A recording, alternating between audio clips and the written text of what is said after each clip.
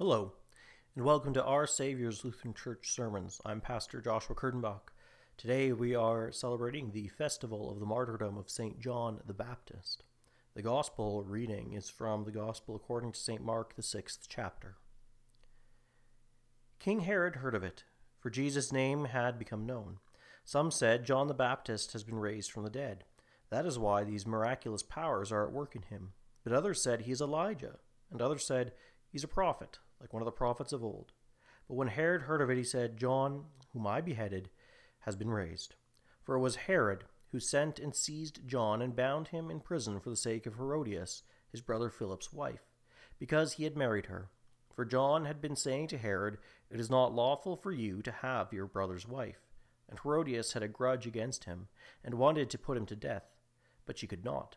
For Herod feared John, knowing that he was a righteous and holy man, and he kept him safe. When he heard him, he was greatly perplexed, and yet he heard him gladly. But an opportunity came for Herod on his birthday to give a banquet for his nobles and military commanders and the leading men of Galilee. For when Herodias' daughter came in and danced, she pleased Herod and his guests. And the king said to the girl, Ask me for whatever you wish, and I will give it to you. And he vowed to her, Whatever you ask me, I will give to you, up to half of my kingdom. And she went out and said to her mother, For what should I ask? And she said, The head of John the Baptist. And she came in immediately with haste to the king, and asked, saying, I want you to give me at once the head of John the Baptist on a platter. And the king was exceedingly sorry. But because of his oaths and his guests, he did not want to break his word to her. And immediately the king sent an executioner with orders to bring John's head. He went and beheaded him in the prison, and brought his head on a platter and gave it to the girl, and the girl gave it to her mother. When his disciples heard of it, they came and took his body and laid it in a tomb. This is the word of the Lord. Grace, mercy, and peace be to you from God our Father and our Lord and Savior, Jesus Christ. Amen. It is not lawful for you to have your brother's wife. With these words, St. John the Baptist, the forerunner of Christ, preached repentance to Herod Antipas, the tetrarch of Galilee and Perea. For he had unlawfully divorced his first wife, Phasaelus of Nabatea, and convinced his brother Herod Philip's wife, Herodias, to leave and marry him instead. So like the prophet Nathan, who rebuked David for his adultery and murder, and the prophet Elijah, who rebuked Ahab for his idolatry, John the Baptist, as God's prophet, rebuked his ruler for his sin of adultery and incest, for having his brother's wife, who was one flesh with him. It is not lawful for you to have your brother's wife. These words accused Herod of sin, but also called him to repentance. Herodias did not see it like that. Herodias saw this as an affront to her and her new husband's honor. Some wild-looking man living at the edge of civilization, wearing camel hair and a leather belt, bringing into question the legitimacy and sanctity of their royal marriage. She saw it as an insult to her power and prestige, similar to how Jezebel saw Elijah's preaching as an attack on Ahab. It is not lawful for you to have your brother's wife, John said, and she held a grudge against him. The Greek is a little more expressive. She nursed a grudge against him. She did not like his preaching. She did not like the implication for her and Herod's life. She did not desire to hear the word of God, and so she wanted to put him to death. Herod, having at least some measure of reverence for God, does not want this to happen. It could have easily been made to look like an accident. It may have even been an outright assassination. The Herodian family, after all, was full of events like this. He could not do it because he feared John, knowing that he was a righteous and holy man, and he kept him safe. Herod knew that John was a prophet. He knew that he was preaching the word of God and that God willed for him repentance and to put away his brother's wife from him. But he didn't want to do it. He rather liked his current life, his way of living, his way of ruling, and Herodias was helpful for him in this. She was a great schemer, and the histories tell us many of his more bold political moves were motivated by and for Herodias. Herod knew it would have been a great sin to kill John, so instead of arresting him, he made him his prisoner. But God's word was making some effect on him, for he would bring John into his presence to hear him preach, and it greatly perplexed him, but he heard him gladly. Herod knows he should heed the prophet's call to repentance, but he doesn't. He resists the Spirit's prompting. He resists the working of the Spirit in the word and the preaching of John, even though he gladly hears it. This stubborn lack of repentance by Herod shows the scourge of unrepentance. It shows how, when one is unrepentant, stubbornly refusing to repent despite the admonition of the Spirit working through the word and preaching, one heaps sin upon sin. This is seen all the more clearly in his banquet that he holds. The Jewish people at this time did not celebrate birthdays. The fact that Herod does so shows that he's following the Roman practice, trying to emulate the court of Rome and impress his imperial overlords. In this, he's concerned with honoring himself. He throws himself this birthday banquet in celebration of himself and to impress his nobles and military commanders under him so that they too may think highly of him. Pride is in the background of this entire feast, but he also heaps gluttony and drunkenness on as well. For in copying the Roman fashion, the feast would have been full of an abundance of rich foods and strong drink, with the sole purpose of having the participants overindulge. Then add lust. For Herod's stepdaughter, Salome, the daughter of Herodias and Philip, is sent in to dance in the lascivious manner of a courtesan.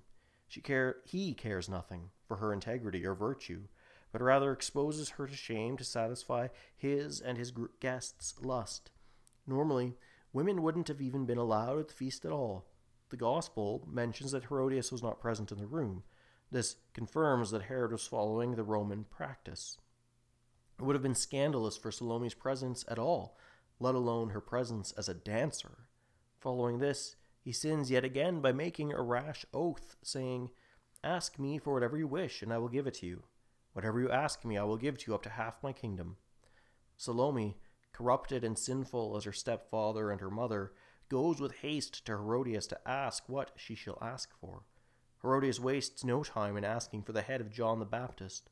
Salome does not object, but relishes the opportunity, and seeing the sinful feast adds another plate into the mix, saying, "I want you to give me at once the head of John the Baptist on a platter."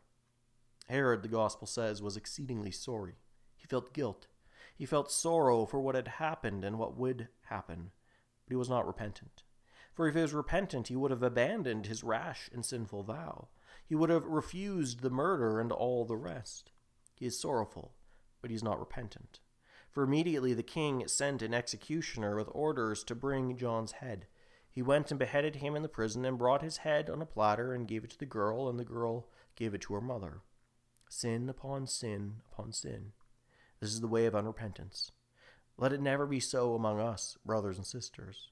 Let us never refuse repentance. Let us not harden our consciences by casting aside repentance because we're happy with a particular sin or do not like the consequences of repenting. And if you have been, repent, for God is gracious and merciful. He does not take pleasure in the death of the wicked, but that the wicked would turn from his way and live. St. Paul asks us in our epistle today, are we to continue in sin that grace may abound? We know, by the grace of God, that Christ Jesus gave his life as an offering for sin. Why would we continue in sin? The Christian life, that is, the baptized life, is presented here beautifully by Paul. What shall we say then? Are we to continue in sin that grace may abound? By no means. How can we who have died to sin still live in it? Do you not know that all of us who have been baptized into Christ Jesus were baptized into his death? We were buried therefore with him by baptism into death, in order that just as Christ was raised from the dead by the glory of the Father, we too may walk in the newness of life. Brothers and sisters in Christ, we have died to sin. Why return to it? Why continue in it? That is what unrepentance is. The Christian life is not one of perfection, for we still carry around with us our sinful flesh until the day we are called to Christ, or until he returns in glory, whichever comes first. But we're called to live with a repentant faith, not to seek out sin as the flesh wants, but to follow God's law as the new life wants. When we fall into sin, we're called to repent, to acknowledge it and to turn away, to despise ourselves and trust in Christ. For we who have been baptized into Christ's death. By faith we've been united with him and his death on the cross. By faith we've been united with his resurrection. We now live a new life, one where we're forgiven and always have access to the grace of God, where we are able by God's grace and indwelling to walk in a newness of life, following his will. For we have been united to Christ by faith so that we may live in him and after his way of life, living in the newness of life which Christ gives, so that we may not live a life of unrepentant sin, but a life shaped by faith in him, a life marked by good works which flow from faith and are shaped by our vocation, a life of daily repentance which knows that our debt has been paid and that we no longer belong to ourselves but to Christ Jesus our Savior. And the life of a Christian is a life which continues even in the midst of death. Herod sought to silence St. John by having him put to death rather than repent. Yet his life did not end there. Herod's sin continued to plague his conscience, and he found no relief, for he never came to repentance. When Christ Jesus our Lord was preaching in Galilee and performing many signs and wonders, Herod's first thought was, "John, whom I have beheaded, has been raised." Ever since then, Herod sought to meet him, to see whether or not it was John. Surely, as always, he heard the preaching of John in the back of his mind. "It is not lawful for you to have your brother's wife." Yet, by the time of Jesus' passion, any sorrow Herod had was gone. For when our Lord stood before him and would not answer him, Herod and his soldiers treated him with contempt and mocked him. And even now, St. John's preaching still rings throughout the world whenever the gospel is read, and all hear the indictment on Herod. "It is not lawful for you to have your brother's wife." When John the Baptist was put to death, his life continued. He received the glorious martyr's crown because the Lord kept him steadfast in the faith in Jesus Christ, whom he proclaimed as the Lamb of God who takes away the sin of the world. He continued to live in the presence of God, where under the heavenly altar his soul yearns for justice and to be united with his body once again, so that he can experience the full life which was won for him by our Lord and Savior Jesus Christ's death and resurrection. Like John the Forerunner, our earthly lives will one day come to an end. And while we may not be called to die a martyr's death like John, we can still give a witness to the hope that we have. For that is what the word martyr means. It comes from the Greek word for witness. We know that when we die, it's not our final end. We know that while our soul and body become separated and our body returns to the dust, our soul lives on, waiting to be reunited in the resurrection of all flesh. By faith in Christ, we trust that we will be with him, for if we've been united with him in a death like his, we shall certainly be united with him in a resurrection like his. We know that we do not need to fear, for Christ Jesus our Lord has died and been resurrected, and by his death he has defeated death. We trust his word, for he has gone on before us. He has gone to prepare a place for us. So, in our manner of life, in our words, and even how we face our inevitable deaths, we can give a witness to the hope we have in Christ. Even when we're surrounded by a fallen and at times terrible world, one where there are murderous tyrants, terrorist regimes, pandemics, droughts, fires, cancers, and all kinds of diseases and accidents, even in the midst of all this, we live and have the hope of the resurrection to life eternal, a hope grounded in Jesus Christ, a hope which John the Baptist shared, a hope which is grounded in a faith that dispenses of any trust in ourselves and relies solely in Jesus, a hope which will find its fulfillment on the great and terrible day of the Lord, where by God's grace and for the sake of Jesus Christ, we who have shared in our Lord's death will likewise share in his resurrection. May we, by God's grace, ever share and reflect this hope until it comes to fruition. Thanks be to God. Amen. And now may the peace of God, which surpasses all understanding, guard and keep your hearts and minds in Christ Jesus our Lord. Amen.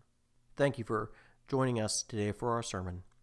And now may the grace of our Lord Jesus Christ, the love of God, and the communion of the Holy Spirit be with you all.